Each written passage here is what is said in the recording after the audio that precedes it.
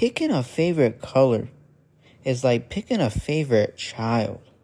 I don't do that, okay? I don't fall into those racist traps of picking a color. Not gonna happen. Won't catch me slipping, okay? Won't catch me slipping. No banana peels on the floor, alright? I'm checking both sides of the road. No, I won't let it happen. Picking a side like that? You're crazy. You're crazy. Actually, you know what? If I had to go with a favorite color, I'd probably go with black. It matches with like everything. Good morning, good evening, and not good night. You're gonna be awake for this one. Enjoy.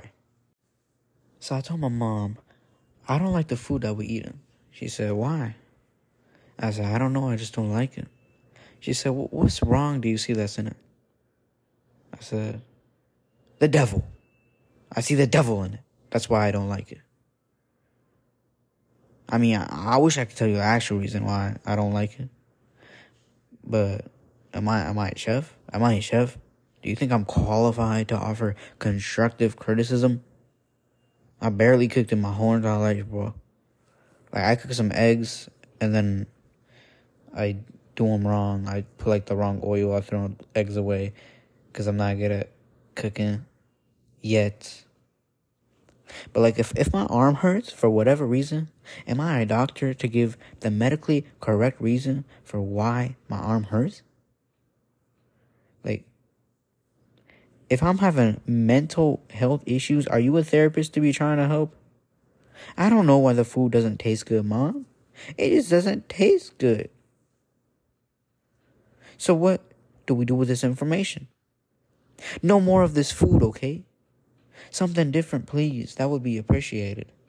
I like Mexican food. Everyone does. Maybe get that next time. Thank you. Now, I just want to clarify. My mom got food from, like, some restaurant. It was, like, my first time trying that from that place. And I didn't like it. Doesn't mean I didn't eat it, okay? I did eat it. I'm just saying this because, like, I don't want to sound like an ungrateful child. Alright, if my mom made the food, I'm not going to be like, man, and start, like, blurring out all these comments. But if it's, like, a restaurant, yeah, that's not my mom. Hope you understand. One of the topics that me and my friends always talk about is girls. For some reason. Like, it's like a favorite topic. Girls. There's always, like, more to talk about when it comes to girls.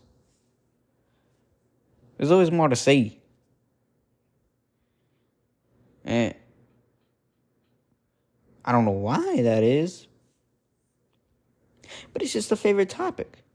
You can always talk about girls. Until you get a girl. Then it's like the conversation is really limited. There's not as much freedom. Unless maybe you're in that type of open relationship.